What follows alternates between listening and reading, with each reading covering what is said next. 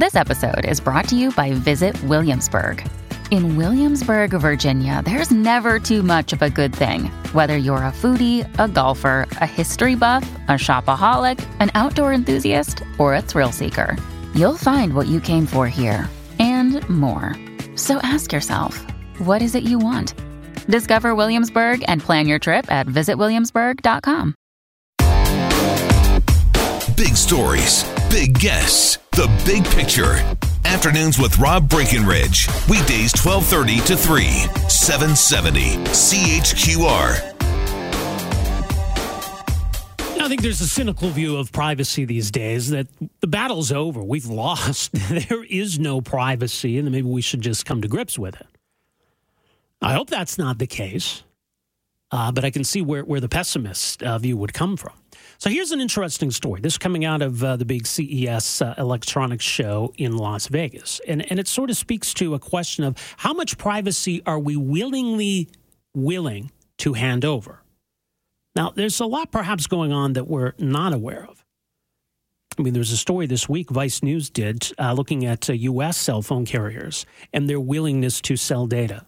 Someone was able to pay $300 to gain information about a cell phone, to be able to track somebody, right? Which is pretty shocking. If someone wanted to track you down, they hand over a few $100 and be able to isolate the location of your cell phone. I mean, it's frightening. So there's an example maybe of what we don't know about. But here's where people are being asked to make kind of a trade-off. So CES, as this article at TheVerge.com points out, it's always a show about the future of TVs, and this year is particularly interesting. Not only are 4K HDR TVs better and cheaper than ever, the software side of things is opening up in unprecedented ways. So the technology is pretty impressive. And maybe if you're in the TV business, you want to give people a reason to sit down and watch programs on their TV as opposed to, on their phones or tablets. But where the privacy trade-off potentially comes into play here is in the information that's being collected through these smart TVs about your viewing habits. That information has value. There are companies that certainly want to know the shows that people are interested in, what people are watching, how long people are watching for. So, would you be prepared to take that trade-off where the value of your data can be used to offset the price of the TV? If you could get one of these amazing TVs for a cheaper price and the trade-off being that that's offset by the value of your information, are people willing to take that deal? Joining us for some thoughts is Tom Keenan, professor at the University of Calgary, fellow at the Canadian Global Affairs Institute, author of the best-selling book, Techno Creep, The Surrender of Privacy and the Capitalization of Intimacy. Tom, thanks so much for joining us here. Welcome to the program. Hi, Rob. Well, this is kind of cutting to the heart of what you wrote about, where, technology and privacy, it's creating all these challenges. It goes back at least 5 years because Techno Creep was 2014 when I wrote it or brought it out.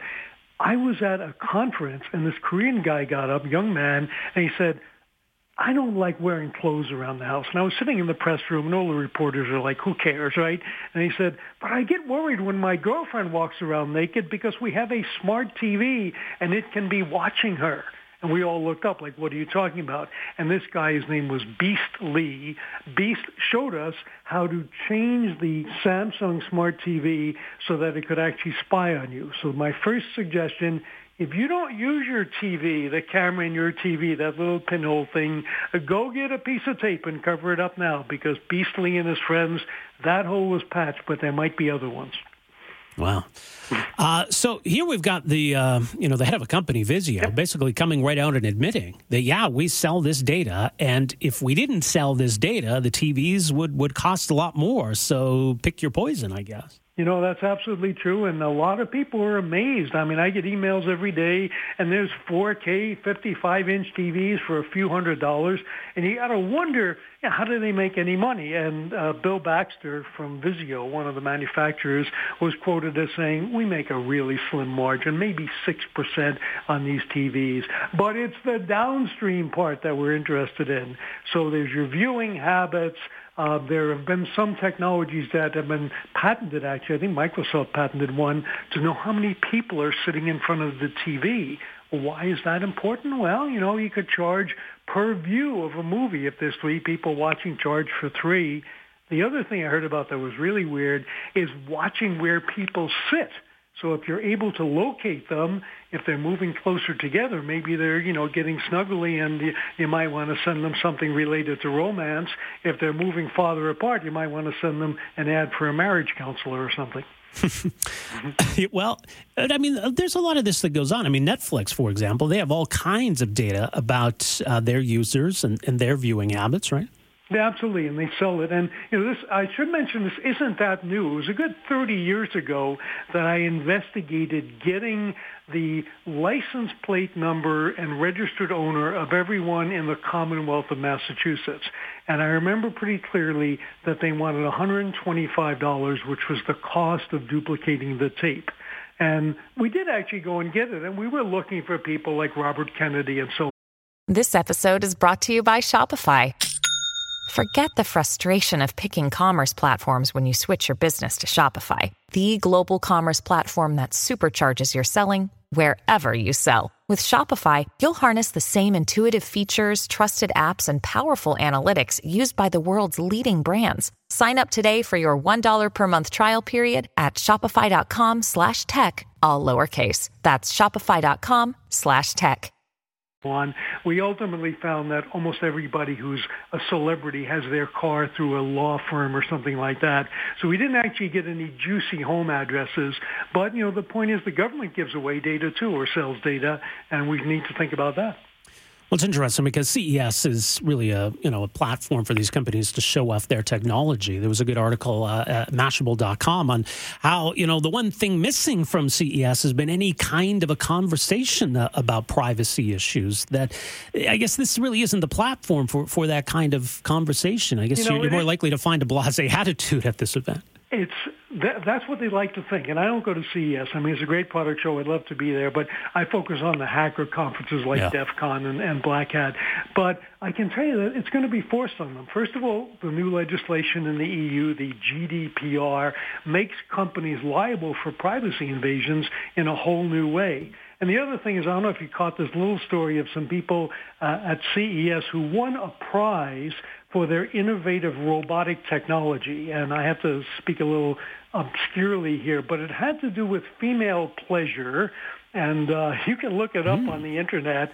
And their award was stripped from them. Okay, they were stripped of their award because they said, well, this isn't really a robot. It's a female pleasure device, but not a robot. And the woman was interviewed recently, and she said, well, male devices are there on the floor. Why shouldn't female ones? And it gets into that whole area of a very intimate kind of privacy, because there was a very high-profile class action lawsuit a couple of years ago from an Ottawa-based company that made the WeVibe vibrator. So I guess what I'm answering to your question is, privacy is going to get talked about at CES, whether they intend to or not. Yeah. Well, I mean, facial recognition, that's been a big, big feature this year in a lot of the new technology. And I mean, facial recognition, that creates some obvious privacy challenges. Oh, totally. I mean, there was a great little story we did have out of Hong Kong where they wanted to clean up the streets. So there was like people spitting out gum and spitting out cigarette butts. So they paid a bunch of students wearing gloves to pick up these biological samples, and they did a partial DNA analysis of them. And if you spit out a piece of gum, you might be walking by there and you see an image that looks a lot like you with a message in Chinese that said, shameful criminal spit out, chewing gum here last Thursday. And it wasn't exactly you, but from the partial DNA sequencing, they got enough to know if you had curly hair, straight hair, whatever, and they could kind of guess the rest. So we call that DNA shaming. And I mean, just even something like you spit out, like a piece of gum, has a lot of information on you. It's pretty crazy. And as you say, I mean, you like to go to these hacker conferences, and that speaks to the vulnerability side. I mean, there's the question of what we're bringing into our homes, what these companies are asking us to sign over, whether we're reading the fine print. But when you talk about the vulnerability of these technologies, the ability of hackers to find out information about us, that's where it can get kind of scary. Oh, absolutely. And there's just about everything is subject to a breach. There was a big debate down in Australia. They were going to a national healthcare number, and they had a period for people to opt out. And they said, you really shouldn't, because, if you happen to get ill in a different state in Australia, you'll be covered. And a lot of people said, I don't want this. I don't want the government to have my health data because I know it's going to get hacked. Every other database you've had has been hacked, so why wouldn't that be? So, that's certainly a danger. And, of course, when I bring technology into my life, I research it. So I got a Ring doorbell, and I did a pretty thorough research and found that in certain error conditions, it was sending a snippet of the audio from your doorbell to a website in China, and nobody knows why. So sometimes when we dig into the code on these things, we find the weirdest stuff. But I had a lot of fun with that doorbell. I actually, recorded everybody who came to my door, and this young couple who were canvassing for something, they had clipboards, came to my door. I didn't answer the door, but I looked at the video later, and they had a very beautiful discussion at my door. The guy liked it. He said, it's like Gothic, it's medieval, it's like a Hobbit door. And the girl said, I think it's creepy. So I blocked out their faces. Just for fun, I blocked out their faces, edited the video, and put it on television. So somewhere, two people who didn't know they were being recorded when they were on my doorstep had a conversation which wound up being on television. And by the way, that's an Amazon company now, isn't it? I believe it is, yeah. It is. Well, as you say, the book is coming up on 5 years, still very relevant. Techno Creep, The Surrender of Privacy, The Capitalization of Intimacy. Tom Keenan, always a pleasure. Thanks for joining us here today. Thank you, Rob. All right. Take care. Tom Keenan, professor at the University of Calgary, fellow of the Canadian Global Affairs Institute. The book, Techno Creep. You can also follow him on Twitter at Dr. Future, Dr. Future. Speaking of Ring, the story this week about how employees at Amazon's Ring have been spying on customers. It's a little creepy, isn't it? Story here from the New York Post. If you own a Ring doorbell camera system, we got some bad news. The smart home company owned by Amazon, which Amazon paid more than $1 billion to acquire, has apparently been violating its customers' privacy in a pretty shocking way. A new report from The Intercept quotes unnamed sources who have confirmed that engineers and executives at Ring have highly privileged access to live customer camera feeds, utilizing both Ring's doorbells as well as its in-home cameras. All that's apparently required to tap into the live feeds is a customer's email address. Meaning the company has been so egregiously lax when it comes to security and privacy that even people outside the company could have potentially done this merely using an email address to begin spying on customers. Afternoons with Rob Breckenridge, starting at 12:30 on News Talk 770 Calgary.